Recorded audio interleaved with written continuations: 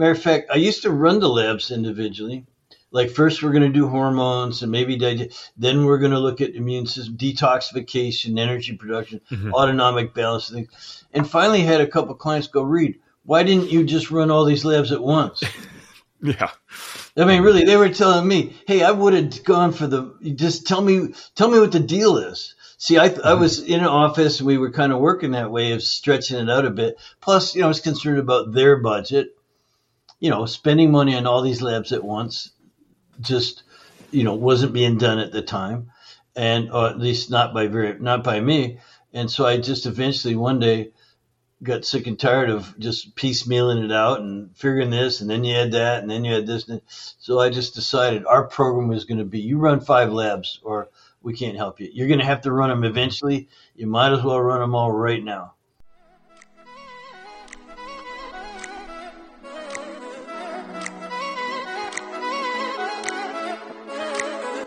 Hello and welcome to the Health Detective Podcast by Functional Diagnostic Nutrition. We bring you interviews from people who have conquered the trickiest of health challenges using the Functional Diagnostic Nutrition philosophy and similar healing modalities. You're going to hear from experts who have been through the ringer with their health issues and yet managed to come out on the other side. If you're interested in natural healing and or functional medicine, congrats, you are in the right place. You can always visit us at functionaldiagnosticnutrition.com, but for now, here is today's episode. What is going on, my friends, and welcome back to another episode of the Health Detective Podcast by Functional Diagnostic Nutrition. My name is Evan Transu, aka Detective Ev, and I will be your host for today's show.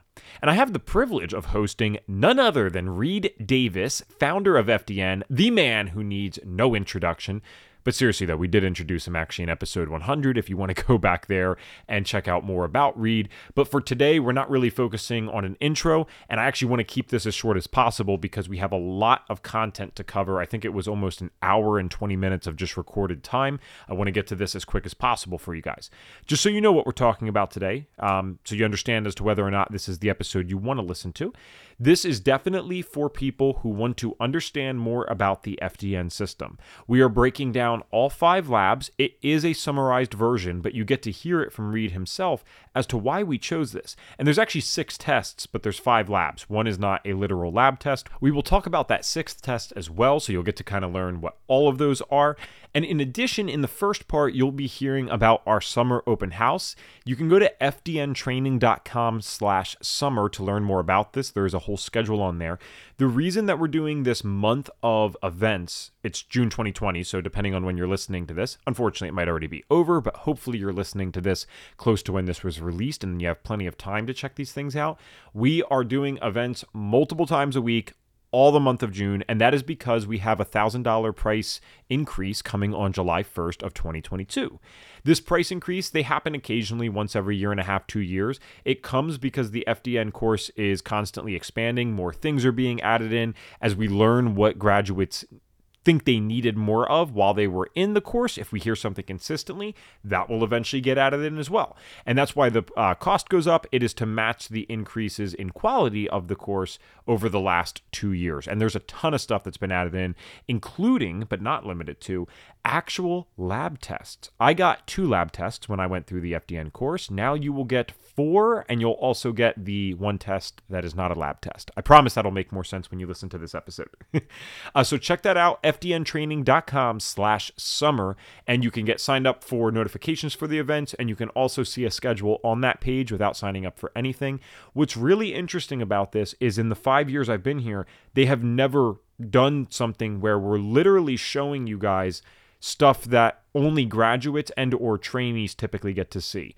For example, one of the things is the trainee study hour. There's actually 2 study hours every week where there are live calls with either Reed, which, again, the founder of FDN, or one of our awesome mentors. Her name is Elizabeth, and she is typically the one hosting the Wednesday show.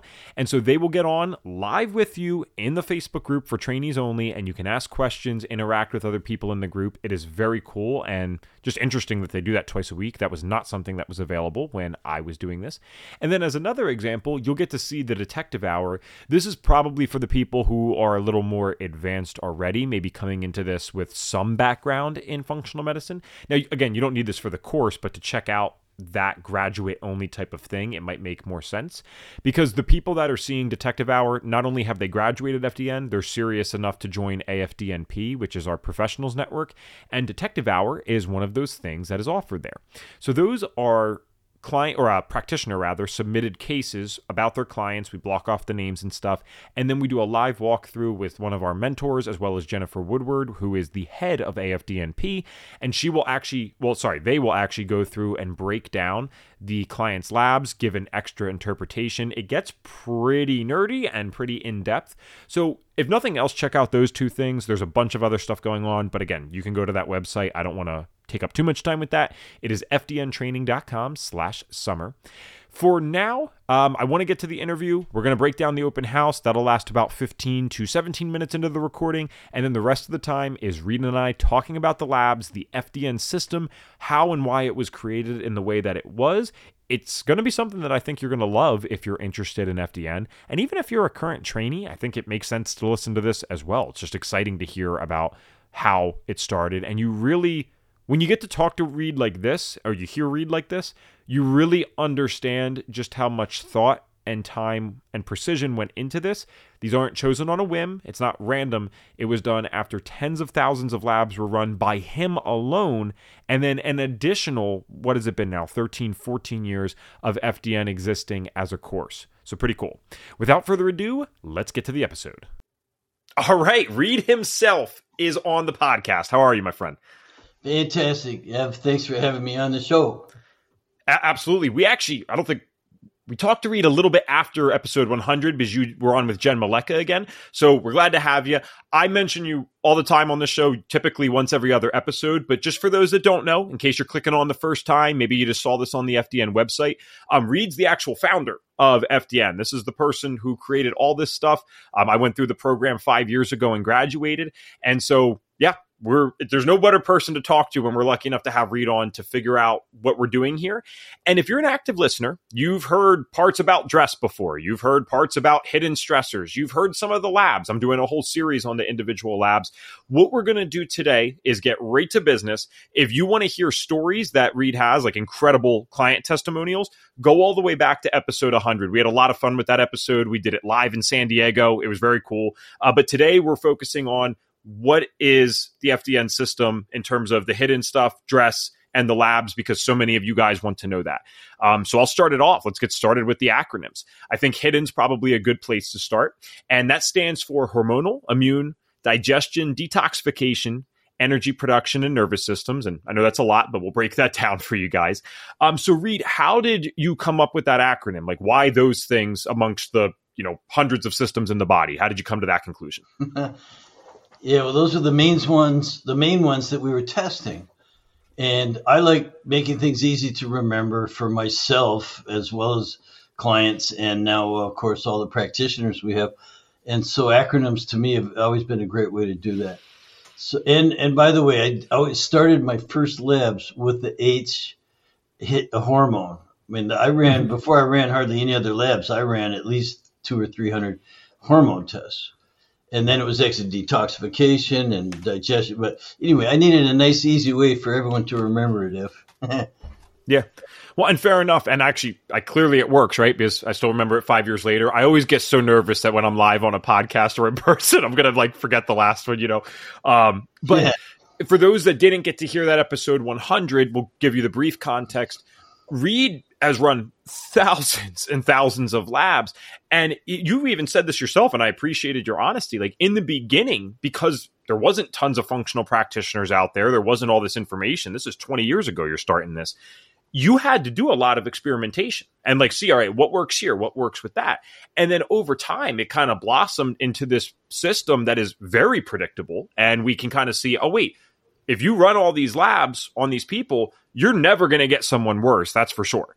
Some people might need a little more. Some people might not even need it that much. And as you always say, you never really know which lab sometimes had the best effect, but this is why we need all of them. Everyone in this point that's listening has seen a practitioner that only runs gut tests or only runs food sensitivity tests, and they're great things. We run them ourselves. But when you only do that, you only have one clue or tool to figure out what's going on in the body. And if you're guys are dealing with the people that we're dealing with, these are chronically ill individuals. Chances are it's not just going to be one thing. Their whole body probably has a lot of stuff going on. Their hormones are going to be out of whack. They've probably acquired a few gut pathogens that are now overgrowing. They certainly have food sensitivities. That's going to be par for the course, right? I mean, no one really escapes that, it seems. And so you started with the hormone and the kind of the detoxification stuff. What came next into the system? What was the next logical thing for you? Well, digestion, because not being a doctor is another important aspect to this, that I couldn't diagnose one particular thing. And by the way, everyone walking in our door 23 years ago when I started had already seen 5 or 8 practitioners. They've been through what we call now the cycle of trial and error. You're very familiar with that. We can do a whole show on that. So people have already been to a practitioner where they use what I call the sounds like method. So you have a shirt on that says test, don't guess.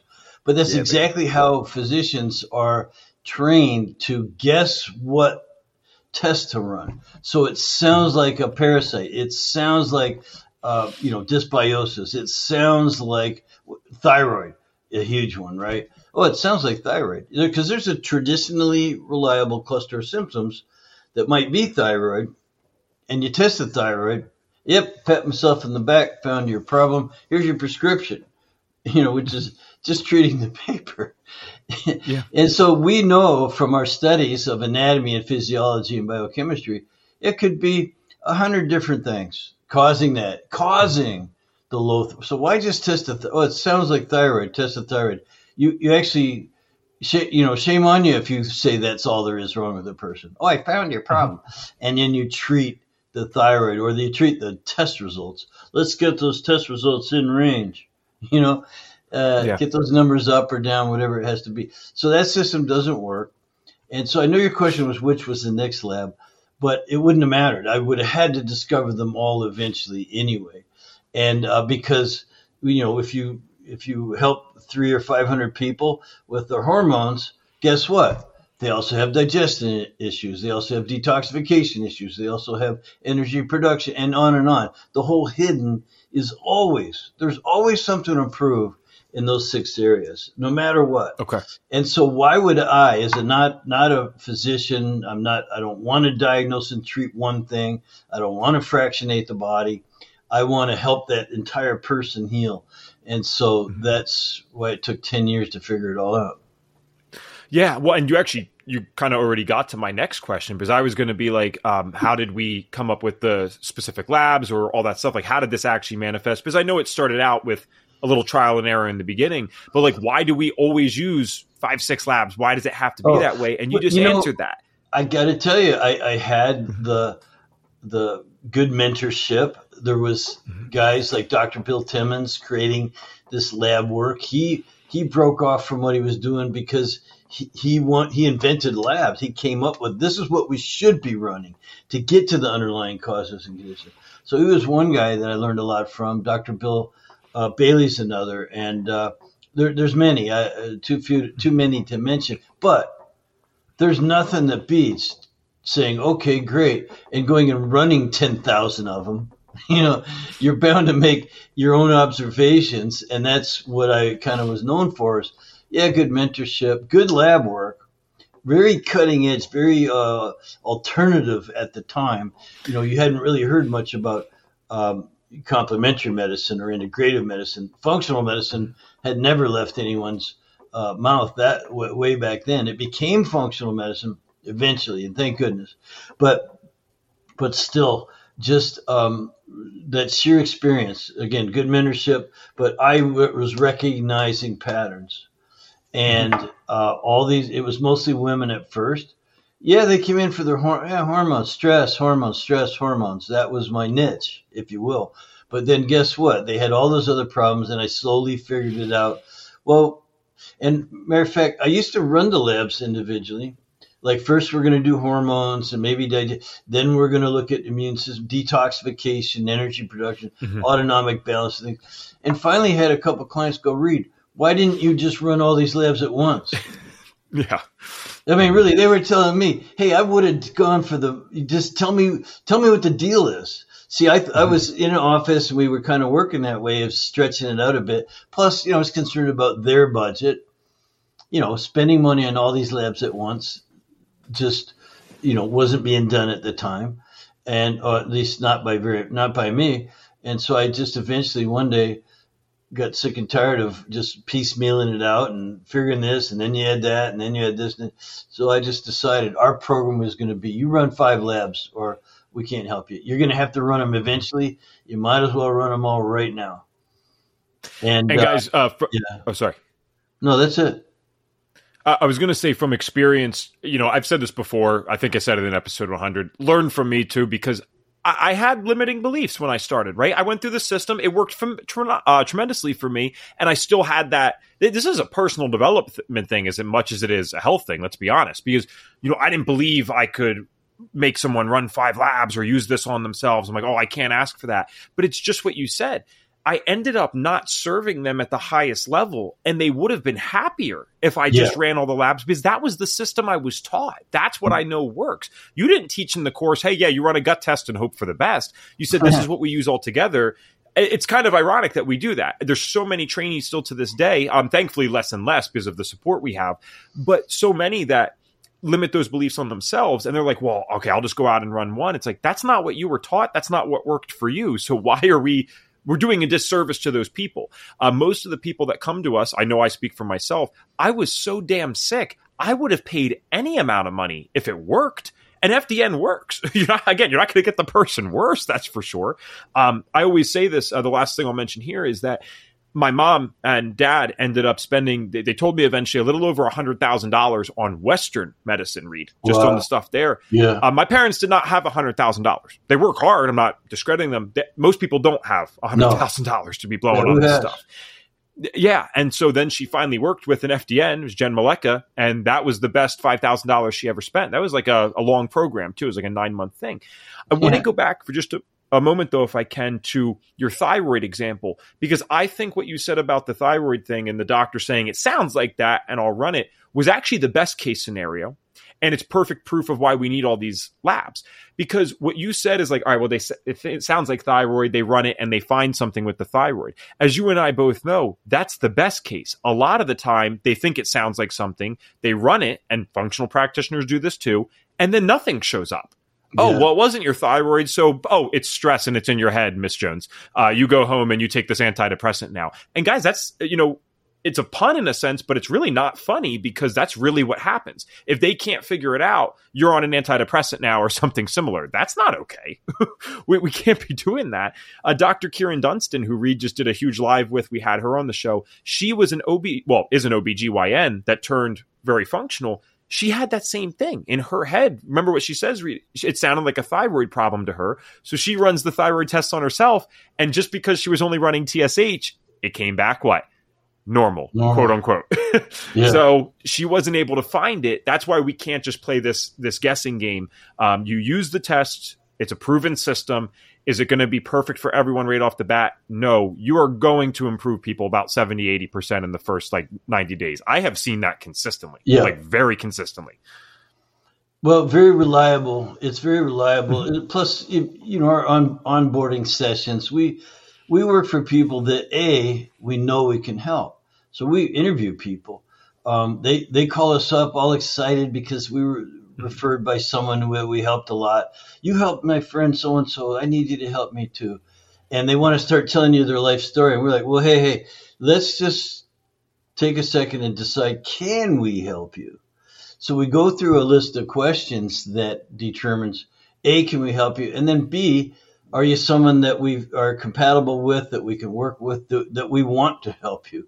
I hate to turn it around on the client, but they have to sort of pass a interview, and it's not them interviewing us, picking our brains. It's us interviewing them to see if they're ready, willing, and able to get going. We're serious about helping people. I mean, really serious. That is our mission. That's our goal. That's our livelihood. That's everything does. Actually helping people. So we're going to go through a little onboarding to make sure that we have those, what you just said, reasonable expectations. And when you have reasonable expectations, usually we over deliver. You end up getting more than what you bargained for. So that's worth, like you said, what's that worth to you? What's your health worth? Yeah, right. If you think getting healthy is expensive, try staying sick. See how much that costs you. Right. And I mean, you could just hear that on the stories on this podcast, especially with so many now. This is happening so often. And my girlfriend, Maddie, who you've gotten to meet a couple times, Reed, she had this experience where she didn't really, she's had some health stuff, minor stuff. She had no idea this was happening. And she was going to be a nurse at one point, had no idea this was happening on the scale that it was until she listened to this podcast. And she's like, Ev, you've beyond convinced me that this is going on. And it is tens of millions of people in this country alone. But you know what? It's not necessarily every single person in every family, right? And not everyone has the will to actually change it. So you don't hear about it necessarily walking down the street, but this is happening in almost every single household around the world. There's plenty of people to work with. It's the cycle of trial and error, as you always say. I've introduced that a few times on this show. We're just trying different things. And the worst part about it is, not only will they spend all this money, like you said, if you stay sick, my mom still had a full thyroidectomy and is still on medication for the rest of their life. Yeah. So what they do, man, is, and I'm not, guys, just so you know, if it's your first episode listening, because I'm always really clear about this on here, this is not anti-Western medicine. Let's not be ridiculous. We have doctors in FDN. That doesn't even make sense. What it is the system's being used incorrectly. It's great for emergencies, but when it's used for chronic disease, these poor doctors don't really have the tools. They're not equipped to deal with that. And so what happens is these people with cancer, especially, or autoimmune, you will spend money until there's no money left. And then at that point, medication for the rest of your life, an organ removed. This is pretty serious stuff. And so obviously we want to get to FDN or similar philosophies as quick as possible. We don't want to do that after $100,000. Most FDN programs are going to be anywhere between $3,000 and $7,000, depending on, and $7,000's on that much higher end, depending on the experience of the person. Yeah. And this, some of the best money they'll ever spend. And you can charge whatever you want, is the beauty of being an FDN practitioner. Look, I've had clients, and I know we don't want to do a lot of stories now, but I've worked for free just because I wanted to help a person. I make them pay for the lab fees, but I've worked for no charge. But I've also, over the years, raised prices because people are willing to invest in their health. And it's whatever you want to charge. Me, I like a lifestyle that allows me I work very hard. Usually from 4 a.m. till about noon. I like to take the afternoons off. I love having my afternoons off and being able to take off on some weekends, travel a little bit. I just got back from Cabo for 10 days or so. And I work down there too, because you can not only work when you want, but you can work where you want off a laptop computer, because we're doing distance coaching and things like that. So when it comes to the money, you can charge what you want. Most of that depends on your own money mindset. If you have a poverty mindset, you're probably going to struggle a little bit at first. But once you start helping people and they're appreciative and you start charging a little more, pretty soon you're in a very comfortable place where you can afford to live the life you want for yourself. Mm-hmm. It's objectively true. And the reason I know that is because we've all seen the practitioners in the space that have 10,000 certifications, but they've never really had more than 3 clients because they don't believe in themselves, unfortunately. And then there are people that do FDN alone and they have multiple 6-figure businesses. This is real, guys. That's actually true. And so it's well, FDN didn't change. The certifications didn't change. Could it be that it has a lot to do with the person's mindset about stuff? And the good news is that's very fixable. You can always work on that. I constantly work on mine. I know that you're huge into personal development. I remember you shouting out 7 Habits of Highly Effective People if people want something to read, Stephen Covey and stuff. So, all right, cool. Well, it's amazing how much you and I can talk. It's already been 18 minutes, believe it or not. So let's get into the labs themselves and kind of really break this down for people. And keep in mind, Reed, I am doing a series right now where I do 20 minutes on each lab, but I still want to give some people some meat of this stuff and really talk about what we use. So we just recently updated the hormone kind of stuff. It was a different company when I was doing my stuff, and now it's even more advanced. You have a great relationship with this company called Fluids IQ. So what are some of the things that we're doing with this new hormone test that we have? What are we looking for? Because some of the things have stayed exactly the same, and then you've added new markers on as well. Oh man, well I love that test. Number one, because it's saliva, which is very convenient. I mean, there's no way on the planet you could get someone to get a blood test 4 times in a day. At 8 in the morning, at noon, at 4 in the afternoon, and then at 10 o'clock at night. Saliva is great for convenience and for price. It's also very reasonably priced. And also it gives you the bioavailable levels. That's what's being used by the body right now. It's not an accumulation of the last 3 hours or 3 days or anything like that. It's bioavailable levels now. So that means you can get time-specific measurements, morning, noon, and afternoon, night. And two of the main things we look at, there's cortisol, which is your stress hormone. It's also your catabolic hormone. And we look at DHEA, which is involved in stress, but it's more your anabolic hormone, builds the body up. Now, we've all heard of metabolism. If you look it up on Wikipedia, you're going to see that it's the sum total of all activity going on in your body all at one time, every chemical reaction, every metabolic pathway. You hear this term. Metabolism should be simplified into building up and breaking down. The cortisol breaks you down. The DHEA is representative of building you up. So we're looking at metabolism. Are you catabolic, from too much cortisol? Or are you anabolic, like kids and young people? They're very much more anabolic. They have higher levels of this good hormone.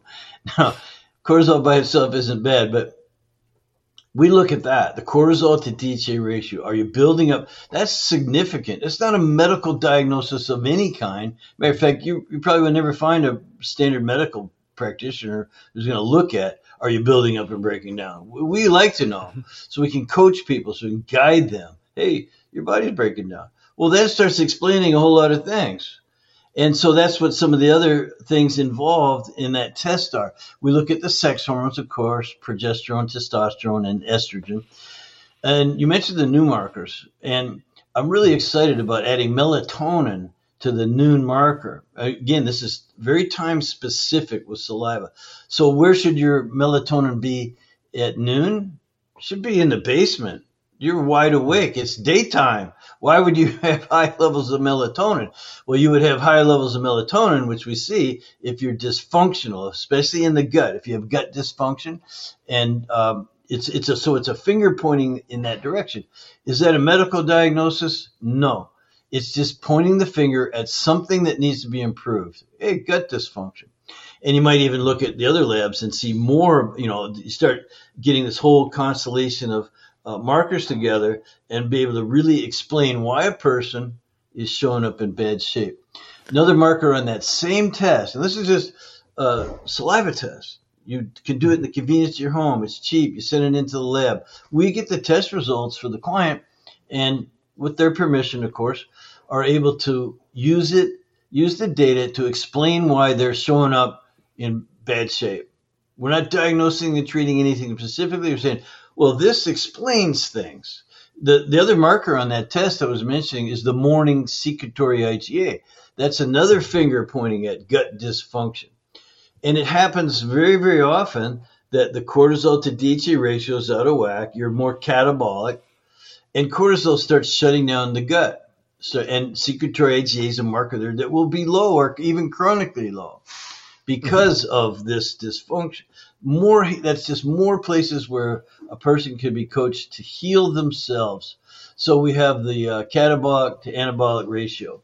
We have, matter of fact, the total cortisol even tells us what phase of dysfunction you might be in. We have the sex hormones, of course, which we'll just go into that as much as you like. But having that melatonin, another finger pointing at another area of dysfunction, the secretory IgA, which, by the way, if it's high, you probably have an active infection, something that you might want to get referred out for, or that we could just look at our other test results and explain that to you also. I don't want to get too off track with it, but I love that you mentioned the active infection thing, because to the untrained person right now, they might be saying, well, wait, what did he just say? That's a hormone test. They can tell that type of stuff.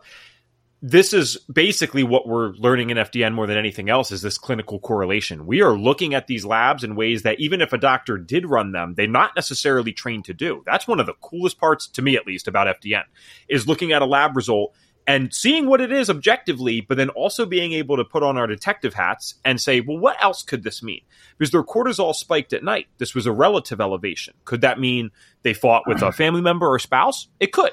But could it also be a gut bug? It could be that. Maybe they ate something that pissed off their body right before bed. So it's not like you know always exactly what it is, but you're able to start asking these questions with the client, very astute questions, and eventually you can kind of figure out normally, oh, that's what happened. You guys were late on taxes or whatever, and your husband didn't pay the damn bill, and so now you're yelling at him before bed, and that cortisol went up on that night.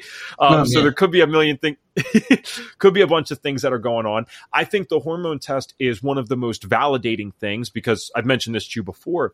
I was a 21-year-old guy when I ran this hormone test. And of course, very understandably, people were saying to me like, all right, man, come on, you should have so much more energy and be able to do all these things. And I swear to God, Reed, I was trying. Like, I was working all the time. I went out to California and learned about FDN, and ironically was working night shift at the time to survive out there, which I know now I would never do again.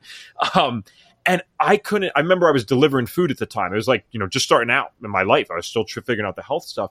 Reed, I was going up the stairs one night just to deliver damn food, man. My eyes started getting blurry. I couldn't really see well. I was seeing stars and stuff. And I just felt so weak. I couldn't even get up like a couple flights of stairs. I'm like, this is not okay, Ev. Like, and I'm eating organic at the time, man. I thought I was doing the right stuff. I wasn't lacking knowledge in this, or sorry. It's not that I had no knowledge in this is what I mean. I was lacking knowledge, of course. Right. And I found FDN. I ran the hormone test about a month later. And I was in the exhaustive phase, just starting in the exhaustive phase of HPA axis dysfunction. Cortisol was tanked, no melatonin at night. My DHEA was like 3 or 4, maybe even 5 times above the reference range. Like, my body was trying to hang on. Yeah. And it's like, no wonder I felt that way. So this is very validating for people because we can show them probably more clearly than any other of the tests why they feel exactly why they feel, and even the time of day that they feel those ways. You could really like correlate it pretty clearly. Absolutely. I'm glad you mentioned the clinical correlation because of all the skills you learn in FDN in their program, I think that might be the most valuable. Learning how to correlate the lab results with a person, because you don't want to treat the paper. So many people, like you go back to the thyroid, they might have had a thyroid test because it sounds like thyroid. They're using the sounds like method. Sounds like thyroid. Run a test. Yep, it's your thyroid, all right. Here's your medication. Now, what happens with that is you go back periodically to get the same test just to check where are the numbers, and then adjust or titrate the dosage. Well, the problem you went in for might not even come up for discussion. Why you went in other words, the clinical correlation, does that explain why you feel so crappy? That's not talked about much anymore. It's where are the test results? We got to get this number up, down a little bit more or up a little bit higher. We're going to adjust your dosage. Thanks very much. See you in 3 months. Yep. In that 8-minute visit, if that long. And so this shit has nothing to do with what we do. We don't think that way. We don't treat the test results. We clinically correlate with one individual. And it's exciting to do that because that individual is going to say, wow, how come no one else ever taught me this before or showed me this or explained it in this way? And that's what, instead of diagnosing and treating, we're not interested in the test results. Some of the ones we use can't even be used for diagnosis, but they sure explain an awful lot about what's going on with the person.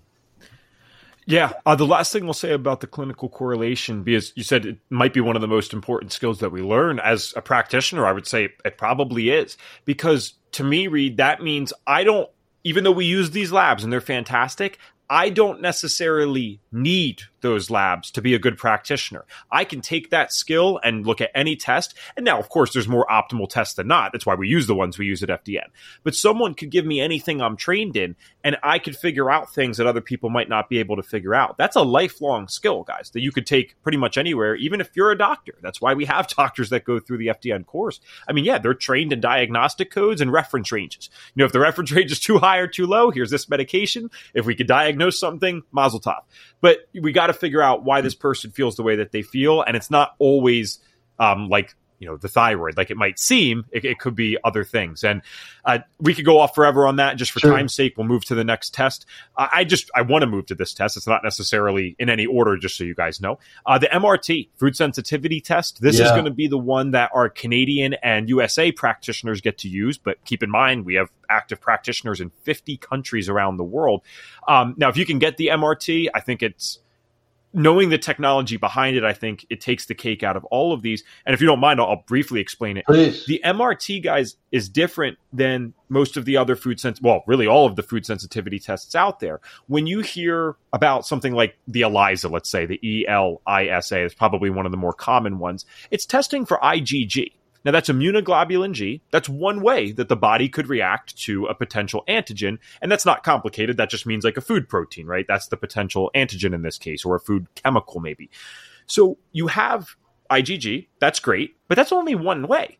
Now, unfortunately for that test is that there's hundreds, if not thousands of ways that the body could react to a food, right? So when you spend $250 on one test, if that's all you have, in some countries that will be the main thing, let's be honest, that's great. Let's figure that out. If we could take the person off those foods temporarily, great, if that's what they want to do. But the MRT uses something where they're measuring volumetric changes, size changes in the white blood cell. And so you're not actually able to look at those test results and say, oh, well, it was IgG and IgA and IgM. You can't see anything of that specifically. But because they're looking at those changes in the white blood cell, which is where a lot of these mediators are released from. MRT stands for mediator release test, by the way. They've actually been able to quantify more or less how sensitive one might be to a potential food. And so they have a 93.6% replicability rate. And that actually, what I've seen, Reed, is that only gets better over time as they get more and more tests in and more data. So eventually this thing's going to be even better than that. But 94% is pretty damn good in the world of food sensitivities, let's be honest. Oh, yeah. So this is something I understand. I don't know if you've seen this, Reed. I've seen in the world as like a consumer, there's just a lot of controversy around the food sensitivity test now. And I think that's been given a bad rap. One, because of just the single type of test, like an IgG or something. But number two is you don't have a practitioner using it in the right way. If your practitioner only used a food sensitivity test, yes, we would agree that that's an incomplete form of care. But when you use that in a system with all these other things, guys, you can make people feel better in 3 to 6 days sometimes, 3 to 7 days, maybe like a week. And then you actually heal the stuff so that they don't keep just developing more food sensitivities to the new foods that they're now eating, right? So I'll pause there. I know you probably have a million things to add to the MRT, but I guess the question would be, how did you come up with that one or want to use that one? You covered a lot of ground, Sorry. And that's a good thing. So there's the science part of it. Like you mentioned, the mediator release. It's not the same as looking at an immunoglobulin response, like your immune system might respond to something. But as to whether it's actually causing or contributing to the symptoms, it's very hard to determine with the IgG test. IgE is a little more accurate because IgE is what causes your eyes to water, your skin to itch. Like if a dog walks in the room and you have an IgE response, it's going to be really fast. You're going to get itchy. You're going to get, with foods, it could be the hives. You're going to get red patches or certain things. So there's IgG, IgM, IgA, IgG, as you mentioned. And sometimes a little more obvious that the symptom is attached to that elevation. So the immune system's responding. I like the mediator release test. It's a better screening for us to use because it measures not that part of the immune system, but the release of mediators. So these are inflammatory factors. They're like prostaglandins, granulocytes. So these are released. Now, and that, by the way, is the mechanism that helps the lab work. As those things are released, there's a volumetric change in the blood, itself. So we can measure not only that there's a reaction, but the level of reaction. As you said, it's all gradiated. This food, you just got a little maybe no, or just a tiniest little bit of mediator release. But this food down here on the list, big, real huge change in release of mediators that are causing inflammation and other things that would produce symptoms. And so it's gradated. There's 170 foods. It does require a blood draw, but it's not that big a deal. They have mobile phlebotomists all over. Any doctor's office can do a blood draw pretty much. You get the darn thing done and get it sent in. And here's the interesting part. Getting people to remove those foods from their diet, aside from anything else you want to say about their diet, looking backwards has, like you said, 3, 6, 9 days later, miracles, almost miraculous changes in some people. So looking backwards, wow, sure, I'm glad I ran that test. Like, bam, complete change in migraine headaches and ADD and ADHD and skin conditions and joint pain and problems, fibromyalgia, all these things, like almost clear up. Why? Right. Because those foods were a major contributor to what was going on with that person. And so you can kind of see that right in front of you on paper that, hey, we got to get rid of these foods. Looking forwards, there's no test that you can tell is going to be the one that's going to nail it for that person. I've had people with migraines, miraculous recoveries. You doing that test and getting rid of those foods. Others with migraines, not so much. It helps a little bit. So obviously there's other contributors to that person's migraines. That's why we don't run one test. We don't guess which test to run. We run our sort of comprehensive assessment on every person. That way we're covering as much of the constellation, HIDDEN, as we can with just, you have to invest if you want to, if you're on that cycle of trial and error, the only way we know to get off is to let us do our thing. Yeah. Last thing I'll mention about that, very practical thing, is just client compliance, guys. When there is something very special about seeing on a test, I am sensitive to the gluten I don't want to stop eating, or the dairy that I really love, right? I don't know what it does, but that seems to be damn near universal when people see this. Wow, that's red bad. I stop eating the food. You can have the smartest person in the world until they see that objectively. The other part of it is green good. So the issue, the mental thing for clients, they say, they look at the red list. Oh, I can't have this anymore. I can't have that anymore. The green list is always bigger. The green list is what you can have. So start looking in there. Oh, I like that. I like that. Oh, I want to try that. I always wanted to try this and that. And you can find these things in any grocery store pretty much. Hopefully you're using organic foods, but it gives you a new shopping list. So it takes a lot of the guesswork out of what the heck do I eat. It's remarkable. Now we also use another diet typing system to help, but man, it's that plus get rid of those foods. And by the way, there are other types of oral intolerances. And that's really the term I'm using more than food sensitivity. It's oral. You're orally intolerant to certain things, and it might not be the immune system at all. It could be you just can't digest it. You can't break it down and absorb it. You don't have the enzymes. You're not getting enough of the enzymes to break that. Lactose intolerance being the most common. People can understand. There's a sugar in milk. It's called lactase. You need lactose to break it down. If you're not making the lactose, you're going to have a hard time breaking it down. It's going to probably produce gas and bloating and indigestion and maybe even some diarrhea or something like that. So that's a different type of oral intolerance. And of course, we teach the full spectrum of oral intolerance testing.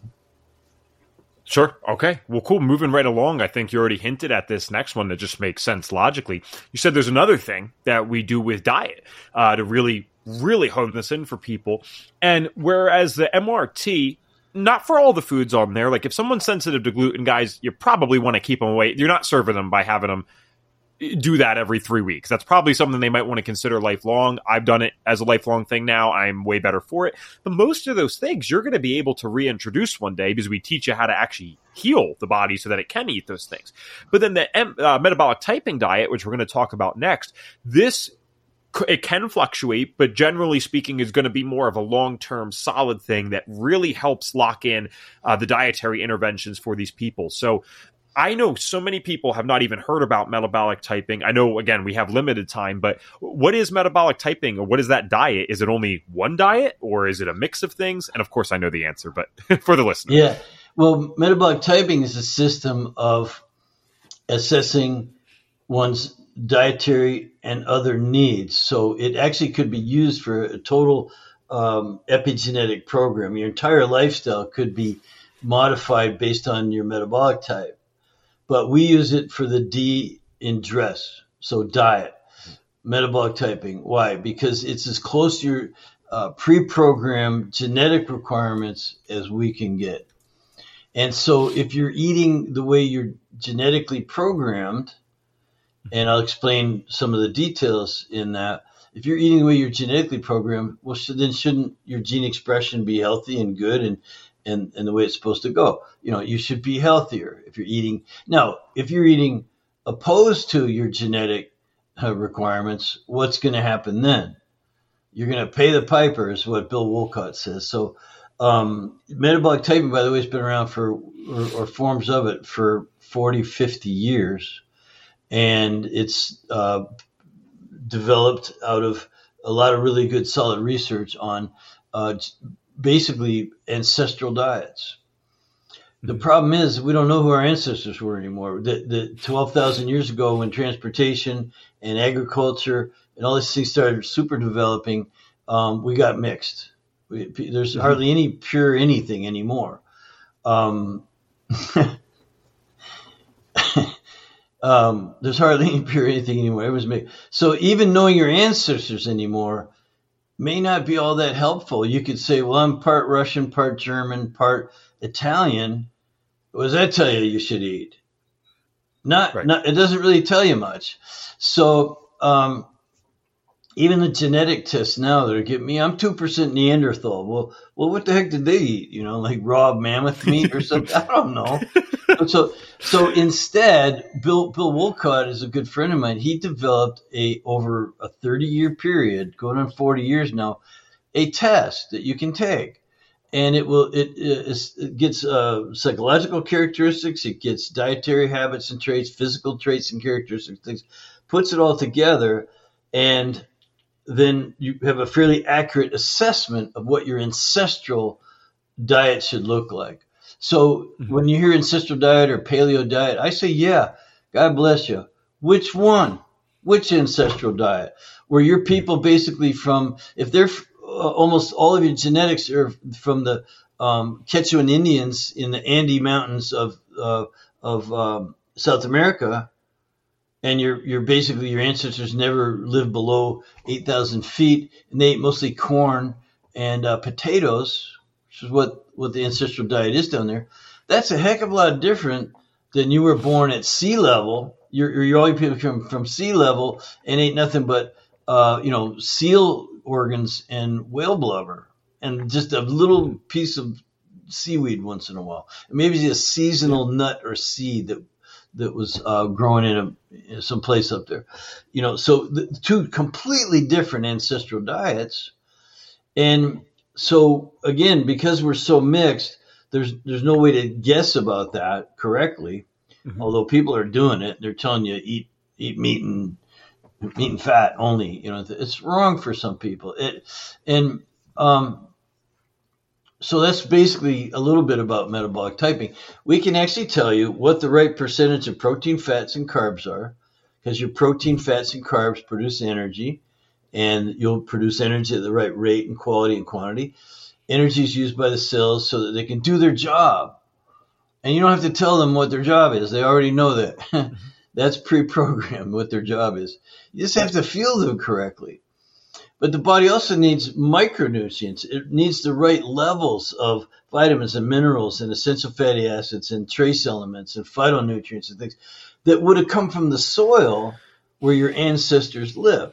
So the Bantu tribe in Africa had a certain soil, the levels of minerals and the various mix there of those things, vitamins, minerals, again, trace elements, phytonutrients, and such, would be a lot different than that Eskimo, again, the one who eats seal blubber and just completely, because that's all coming out of the ocean.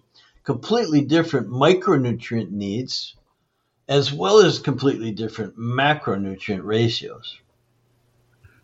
Cool. I'd love to comment, but those ladies will kill us if we're not on for our live. So we should have scheduled like 3 hours for this. But sometimes less is more. We don't want to overwhelm people either. Keep them guessing.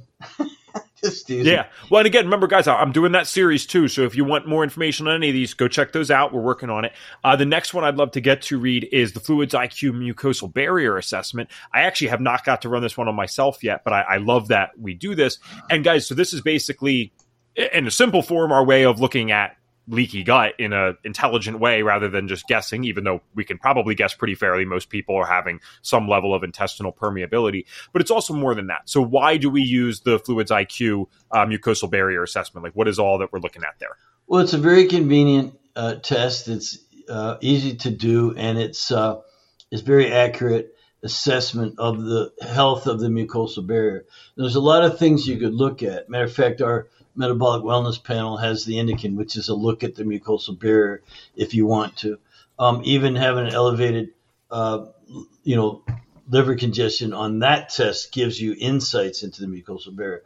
But this one is a finger stick test. So again, it's very easy to do at home. You just take a little thing and you prick your finger, you drip some blood out onto a blotter, and you let it dry and you send it into the lab. It's fast. It's reasonably priced. And it gives the lab something to work with. So they're going to, first of all, give us your zonulin measurement, which is a chemical your body releases when it wants to flush out the submucosa. So we have our gut, and it's basically a tube. You've got the villi, little fingers that are absorbing food. Mm-hmm. The environment inside that gut is a good combination of microflora, the good bacteria, bad bacteria, what have you. But things penetrate into the submucosa, into the lining of the gut.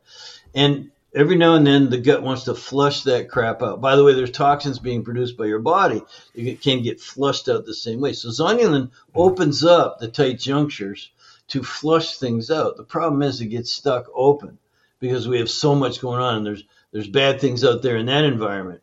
And there's like that secretory IgA, which is the main immune component in the mucosal lining of the gut. So that's what we call a mucosal barrier assessment. We want to look at those tight junctures and see if they're chronically open. So now they're not just being used to flush out, they're actually letting worse stuff come in. So that's what we call leaky gut. First of all, it's supposed to be a little bit leaky to flush out, to release toxins from inside. And because what happened to them, well, they'd get caught up in the normal passage of food and into the colon and excreted in your feces, of course. So there's a good part of this. It should be a little bit leaky, but only outflow. It shouldn't let anything bad in. And that's exactly what happens. And that's the condition we get into. So it assesses that in different ways. It looks at the health of that gut, including the diamine oxidase to histamine and the ratio of those two. So there's lots of ways to look at the health of a gut, but keep this in mind. It's just about, by most accounts, 80% of your immune system. So you think it's very important? Not only is it allowing you to take in food and get the nutrients out of it, again, your proteins, fats, your carbs, your vitamins, your minerals, trace elements, essential fatty acids, amino acids, all these things come through it that we want to, the normal diffusion through the villi for the most part.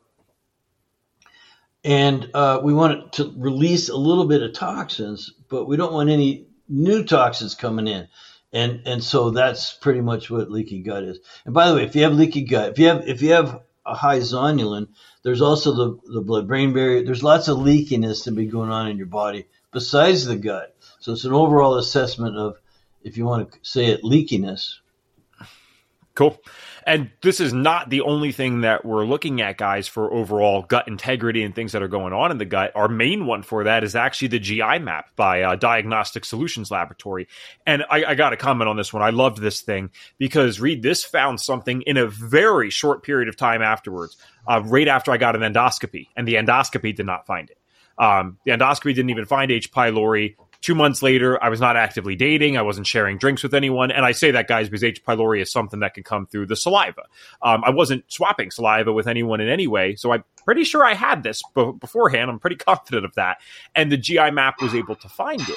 And one of the really cool things about this test is traditionally our best option, and unfortunately some people are still only using these, was stool culture tests. Now, they're great, it's better than nothing, just like an IgG test. But with the stool culture, you're relying on bacteria and these things to grow on the stool. And as you taught us, Reed, it's about like 95% of those things will die once they're exposed to oxygen. So stool culture testing is not necessarily the most accurate thing that we could have, whereas the GI map is PCR DNA testing. And if you think in your head, well, haven't I heard of that before? Yes, that's what a lot of the like multiple day COVID tests were the PCR testing. And of course, some people were saying, well, wait a second, doesn't that just show like too much? Could it show a false positive? That's a COVID situation. It's not for this podcast. But if you're thinking that is actually true. It could show things that don't necessarily matter. And that's why it needs a well-versed practitioner behind it. That's why we train you to look at that GI map results and figure out, does this clinically correlate with the person and the things that they're presenting with? Because yes, you might find something on the GI map that is not important, but you might also find something that's pretty damn important that no one else has been able to find. So it's almost, I don't want to say this totally matter of fact, but in a sense, it can be too good in certain ways. And that's why we actually train you to use this test, because there's plenty of practitioners, my God, it's a little scary. I know you've seen this, Reed, that run the GI map and they think everything that pops up on there is automatically something that you need to do something about. And if at worst case, that's a doctor doing that and they're treating it with medication that has side effects when nothing really needed to be done. So a GI map is fantastic. We find a ton of stuff on there. I'm sure you want to add something to that. Yeah, first of all, our guest on this Health Space Unmasked this Saturday is Dr. Tom Fabian from DSL. So we're going to do an in-depth dive into the GI map. And by the way, they have some other labs that he's going to talk about, mostly correlating it around this thing called the microbiome. And so the microbiome is much more diverse than we give it credit for sometimes. And sometimes there are imbalances in the good to bad ratios, if you want, of these friendly versus sort of unfriendly flora. There's supposed to be a certain amount of unfriendly because it keeps your immune system hovering for when something really bad comes along, or when that sort of bad flora gets too high a percentage of the total flora. So you get this dysbiosis and things. So you need both.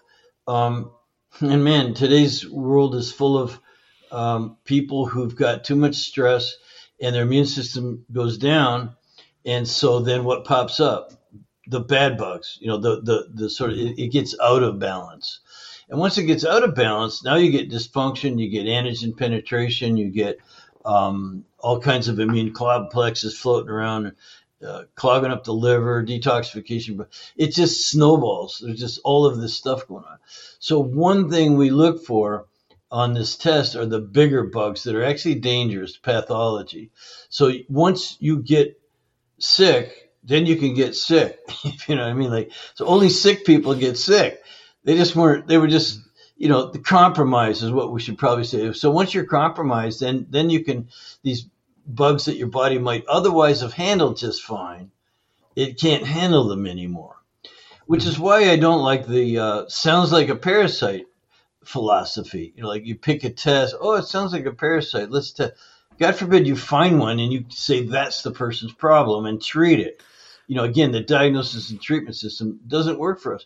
You were compromised before you got sick. And it's, again, the stress and the digestive problems and the detoxification problems and the immune problems and these things all sort of add up to a snowball. And so that's why the DSL needs to be carefully assessed in context with some other labs like the mucosal barrier assessment, like the metabolic wellness panel. And you better be looking at the hormones too with your SIG-A and your, so that's why I say we don't want to just take that as a diagnostic test and say, oh, look, H. pylori, found your problem. Let's treat it, because you can go ahead and chase away some H. pylori, and person might, depending on how much the H. pylori was actually affecting the person, the level of contribution that was making to their overall metabolic chaos, they'll get better to that degree and to that degree alone. But if you don't heal everything else, like get the hormones balanced, get the immune system back to where it's supposed to be, get detoxification going, all the digestive juices and things flowing stuff, they're just going to get it again. It's just going to come back. That's why, again, you find people who've been to 6 or 8 or 10 practitioners. And I've had people come in the office and they say, well, 5 years ago I had this bug, but they cured it. But 3 years ago, in other words, 2 years later, this other bug showed up. And then 2 years after that, this other bug showed up. And then I'm going to find a new bug, or maybe one of those repeating itself. Why? Because they never really got fixed. They never really changed the environment and their whole epigenetics program, lifestyle and everything to really take care of it. And so with the DSL, you can make that mistake. Great as a test as it is, it's kind of too easy to point the finger at this or that. By the way, you mentioned it being a DNA by PCR test, and it is a good, very accurate test. But it's all done by machines, except maybe the calibration of the machines. And I like some of the old-fashioned culturing and microscopy and trichrome staining and antigen testing and things we used to do because a human was involved. They were looking for bug parts. Good point. Oh, look, I found one cell of this or that. And so there's some real strong argument to be made for even the culturing that you mentioned, because a human's looking at it and going, what's that like? And they're clinicians. These guys are lab rats. They live to identify, a species of things. And then also the degree to which it is growing, the amount of fuzz growing in a petri dish can be very helpful in designing a protocol for a person, to get rid. And it's easy to retest too. So I like some of the old testing as well as the DSL. But you're right. DSL is considered state of the art now. Testing. Okay, cool. And Reed, last but not least is the Fluids IQ. Again, we really love that company. They've helped us out a ton and just as you've said, just continuously like standing up and just really helping out FDN. And I know that they've been very receptive to the things that you needed, because it's kind of hard sometimes to find a lab that can do exactly what we need them to do. So they are 3 out of the 6 tests that we use now, and it is called the Metabolic Wellness Profile. And just to be clear for those listening, if you're considering the course, nowadays in the cost of tuition, we actually include 5 of those tests. It's everything except the food sensitivity test. And one of the reasons for that is just because it's so different depending on where you are in the world. It could be a little tricky, but yeah, no, the 5 things, you're going to get that in the course of the cost of tuition. So let's break this one down. The Metabolic Wellness Profile. What is that for? Like, what are we looking at there?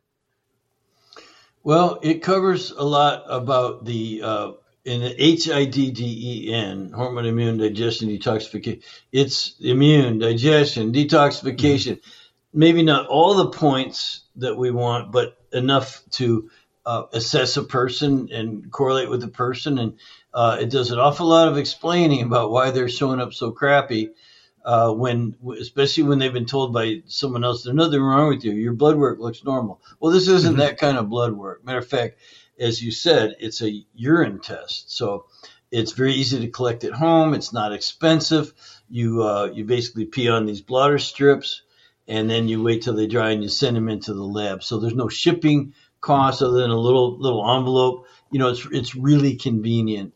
And it gives us the data we need to assess what you need to do to improve your health. So, again, we're not diagnosing or treating anything specifically like a doctor. We're looking for this whole cluster, this whole constellation of healing opportunities. So, by the way, you mentioned Fluids IQ. I have to take my hat off to them, because not only are they a great lab, they're very... Man, their science people are just real sciencey. Their lab rats are real ratty. So, I like to have fun doing these things. Sorry, I can't help myself. Only way to do it. They really got the tech down. but they're also understand us as FDNs. They understand that we're not doctors. We don't want to be diagnosing and treating one little thing, fractionating the body up into, oh, I'm a gastroenterologist. I just look at this. Oh, that problem you have. Oh, you got to go see an endocrinologist for that. And then that guy says, oh, I'm just an endocrinologist. You got to go see a neurologist for that. No, we're looking at this entire constellation, forming an entire epigenetic program. It's everything you need to know about your diet and your rest and your exercise, stress reduction, supplement. So we're looking at something that doesn't treat anything specifically. It treats everything, every cell, tissue, organ system simultaneously in a just with lifestyle. So it's amazing. They understand that. Fluids Lab not only gets that, they appreciate it. They think we're some of their smartest customers. Boy, if just everyone would do what you guys do, this would be a much healthier world. And so Dr. Gonshore and his family that run it and the other scientists work there, Bob. And, I've had these people to my house. They're in Canada. I'm in Southern California. We definitely have worked together hard to put together all of these labs and to make them available. And now I'll answer your question. So the metabolic wellness panel is 3 markers, and we're adding another one to it. The other thing I love about Fluids, digressing once again, they're willing to add labs for what I want. I want to know this about a person. I want to know that about a person, so I can help them heal overall. They've been willing to add markers to their labs. And by the way, it's nice to be that strong and that substantial of an organization. Right, that we can get them to do that. we've got some clout in that way because we're doing a ton of testing, hundreds and hundreds and hundreds of labs every month. We're a good customer of a number of lab companies. And so the indican is a measurement of protein breakdown. So do you want to know if you're digesting very well? Well, an easy way to do it is to measure your breakdown of protein. So indican, if it's negative, you're breaking down your protein. If it's positive, well, to what degree is it positive is important. And what it means is you don't have the bacterial breakdown of protein. Remember, protein, you chew it, you swallow it, goes to the stomach. Pepsin and hydrochloric acid have an effect upon it. It goes into the small intestine. And you want all those amino acids that are in protein to be broken down and properly absorbed into your body because you need them, plenty of them, lots of them. And so if that's not happening, you could call it maldigestion, malabsorption. That's important. You could also tell from that one marker that you do have a dysbiosis. Remember, because you don't have enough of the good bacteria that breaks down that protein into the amino acids that way. So now we know malabsorption, maldigestion, dysbiosis. That means your friendly bacteria is out of balance with the with the bad bacteria. And so that's a whole lot of information about a person. And we could go on from there to say, well, what does that tell you? Where does that point the finger in terms of other dysfunction in the body? Well, and we could go there, and we go there in the training. So it tells you a lot about a person. Another marker on there is your urinary bile acids. Yep. They tell you whether your liver is congested. Not what a doctor would look at. Doctors look at, do you have hepatitis, liver disease? Do you have cirrhosis? These are advanced, downward spiraling, potentially very serious diseases. And your doctor's there to tell you if you have that kind of pathology. This, what we're talking about, is strictly a functional marker. Why we call it functional health coaching, really, because it's going to tell you, is your liver doing its job as a filter, or is it congested? It's a really good thing, actionable. You can take steps right away to, it tells you what's wrong with the person and explains a whole host of symptoms. Why does this person appear toxic? Well, their main detoxifying organ congested or clogged up, kind of like a vacuum cleaner bag. Remember the old ones had bags? You probably don't remember they had bags. The good ones. I do remember when vacuums had bags. Yes. I'm teasing you, but listen, you can't buy a good vacuum cleaner anymore because they took the bags out of them. So this bag, when it got full, you're vacuuming and it doesn't work anymore. It won't pick up little things on the carpet, right? You take that bag out, you put a new bag in, and it works like a brand new vacuum cleaner. So in that sense, the liver is like the bag. It's collecting toxins and immune complexes and all kinds of things out of your what's being absorbed into it. It clears about 3 pints of blood per minute, and a lot of it's coming off your digestive system. So it's absolutely amazing what the liver does. And wouldn't you want to know if it's time to change the vacuum cleaner bag? Mm-hmm. Because otherwise, no one's looking. Your vacuum cleaner bag needs changing, and no one's looking at it because it's not showing up as a disease that a physician looks at yet. Mm-hmm. So it's a great healing opportunity for us. And last but not least on that test now, before we add a new marker to it, we have indican, UBAS, and then your oxidative stress marker, which is the 8-OHDG. Used to be lipid peroxidase. Now we look directly at inside the cells for oxidative stress. It's a normal part of life. There's always going to be some pro-oxidative elements in the environment, and inside your body, you make them. And a matter of fact, it helps the body to regenerate and break down and repair and rebuild and things like that. There's pro-oxidation, and of course, we've all heard of antioxidants. Antioxidants are what keep you from breaking down too fast. So, it's a measurement. It's a direct measurement of how much oxidative stress the inside of your cells are under. And so, if you have enough oxidative stress, it's certainly actionable. You can use antioxidants. You can eat more antioxidant-rich foods. You can change your lifestyle around quite a bit, so you aren't rusting. Oxidative stress could be looked at as if you leave a car out in the backyard for 10 years, what's going to happen? It's going to fall apart from rusting. If you just leave a nail out in the rain, it's going to rust. That's oxidative stress. And so you don't want too much of it. You need some, but you want your pro-oxidation and antioxidation to be in balance.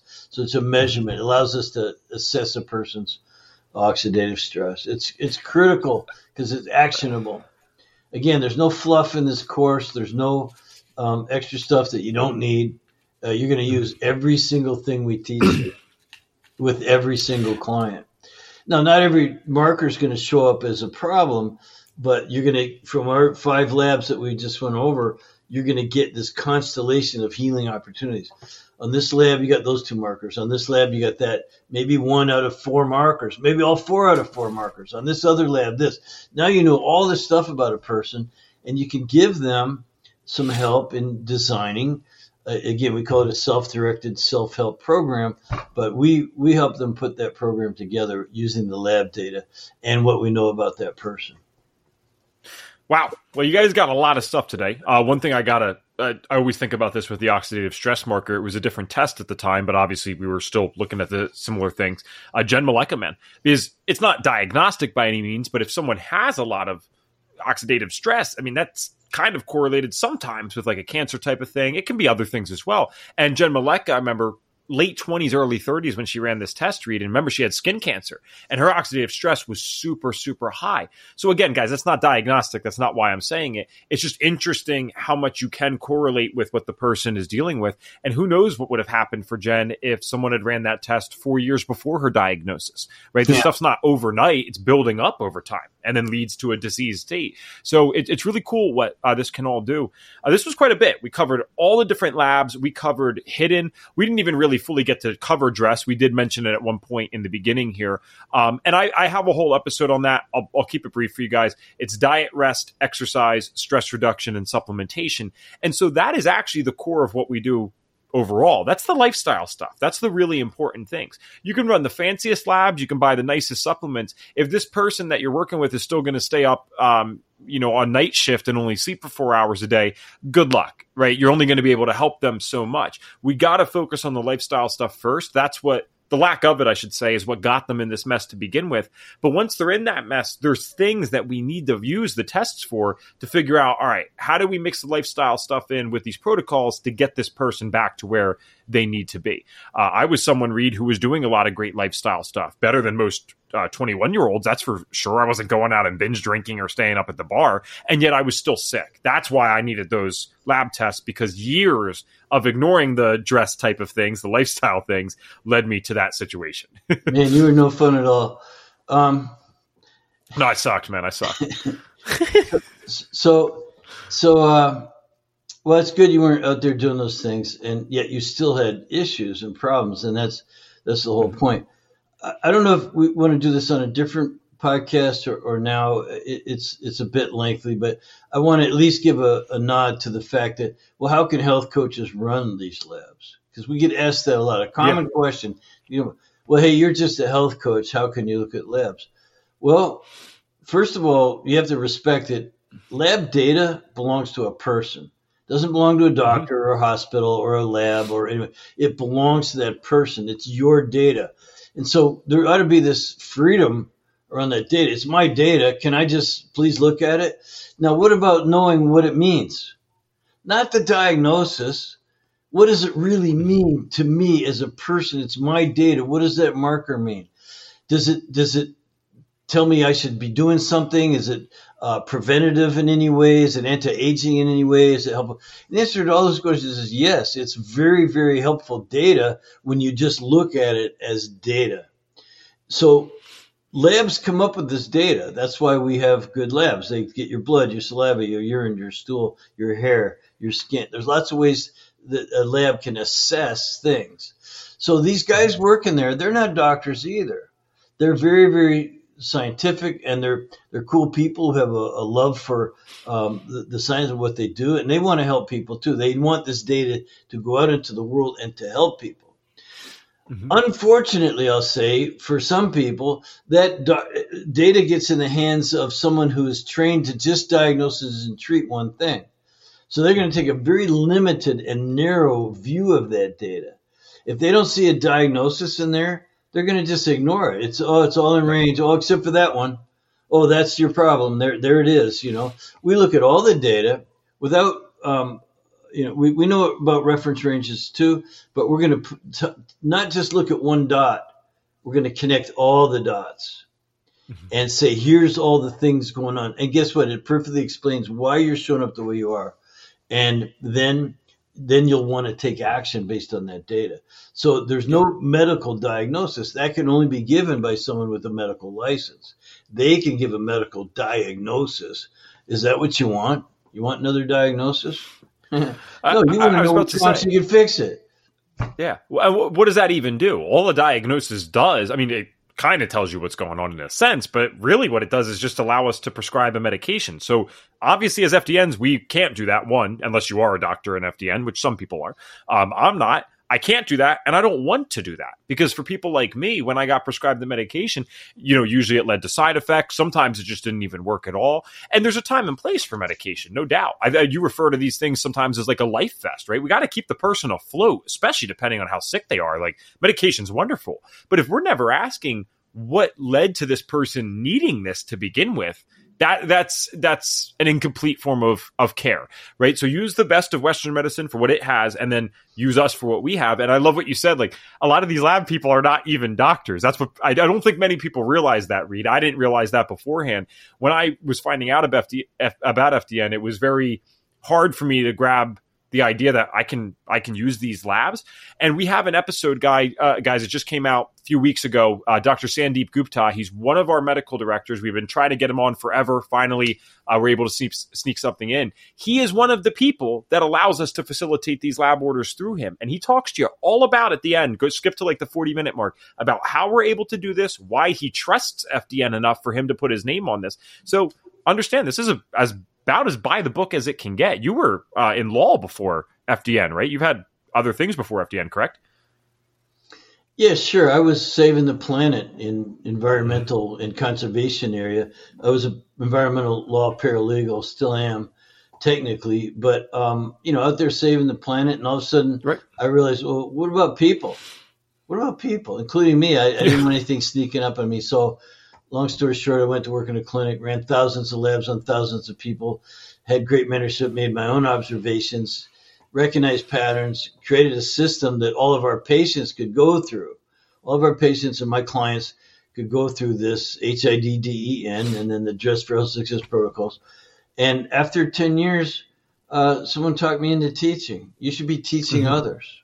And the rest is history. You know, we now deputize thousands of people around the world to do FDN. But it was started with one clinic, one guy, just trying to help people. Bam. It's a perfect mix, right? You got a guy with an entrepreneurial background, some mixes of the law stuff, and then 20 plus years of doing the health thing. Makes for a good combination. Like I'm just saying, it's actually interesting, right? We're doing things by the book. We're getting it done. Don't worry about the lab thing. That's been going on for years, and there's never been a problem at all, right? The only problem could ever come from a practitioner doing the wrong thing that they were not trained on. And thankfully, we're sending good people out into the world doing this. No issues whatsoever.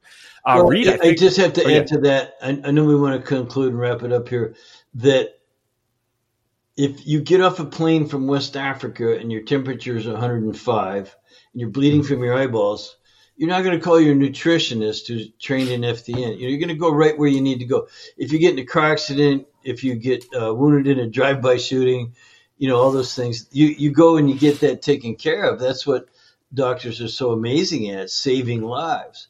So when the downward spiral towards death is really contracted, you go get a doctor to get the life preserver on you and get you out of the woods, you know, so where then the observations we make can be capitalized on through lifestyle. You're going to be able to live yourself out of whatever problem you lived yourself into. Bam. I think that's worth mentioning. I always try to, on this show, really emphasize that we work more synergistically with Western medicine than probably most places out there. It's unfortunate, right? A lot of natural and functional people start getting a little cuckoo on the other end. They're like, oh, forget Western medicine. I'm like, well, I'm not going to forget that when something bad happens to me. You know what I mean? Like, I got accidents that happened in life. It's just a thing. Yeah, let's mix the best of both worlds. Yeah, and the past traumas and things. I mean, I go and get stem cells. Well, there's no nutritionist doing stem cells. You know, you have to go see a trained orthopedist or someone who's now made that their modality. That because I want to heal the tissue inside my neck that I damaged very badly surfing and wrestling and playing football and riding motorcycles and all the built up stuff. My neck, I've had both shoulders done, my left knee, my mid back, with very advanced medical stuff that, again, I'm not going to a nutritionist for any of that stuff. We're going to go to a trained physician who's licensed to diagnose the disc space and the arthritis and the pinched nerves and all this stuff. I mean, it's a wonderful, it's integrative. It's very complementary and matter of fact, we think we're the perfect complement to anything else you have going on. I've seen that to be true over 5 years. You know, it's not just a cute statement. I mean, it's actually quite legitimate. So, Reed, man, thank you so much for coming on again. This was so much different than episode 100. So I hope people end up listening to that too, to hear some more stories and testimonials. But we broke things down today, man. I don't know what else you'd want if you're listening. So thank you so much. We're good. Okay, that'll do it for today's episode. We are at a whopping 1 hour and 23 minutes. I think that might be the longest for a singular episode on here. I could be wrong. I mean, of course, we've had multiple part episodes, but I'm just talking about one release. This might take the cake. And of course, if someone's going to take the cake, it's going to be Evan and Reed. We got plenty to say, that's for sure. I don't want to take up any more of your time. Thank you guys so much for listening. And if you're interested in that summer open house, seeing the schedule or signing up for notifications, don't forget to visit fdntraining.com/summer. And hey, if you like the content that we are sharing and are feeling extra generous today, please go to Apple and or Spotify and leave us a 5-star review. If you would be so kind as to do that, we would love you even more than we already do. I'm looking forward to coming back to you with another episode, but until then, take care.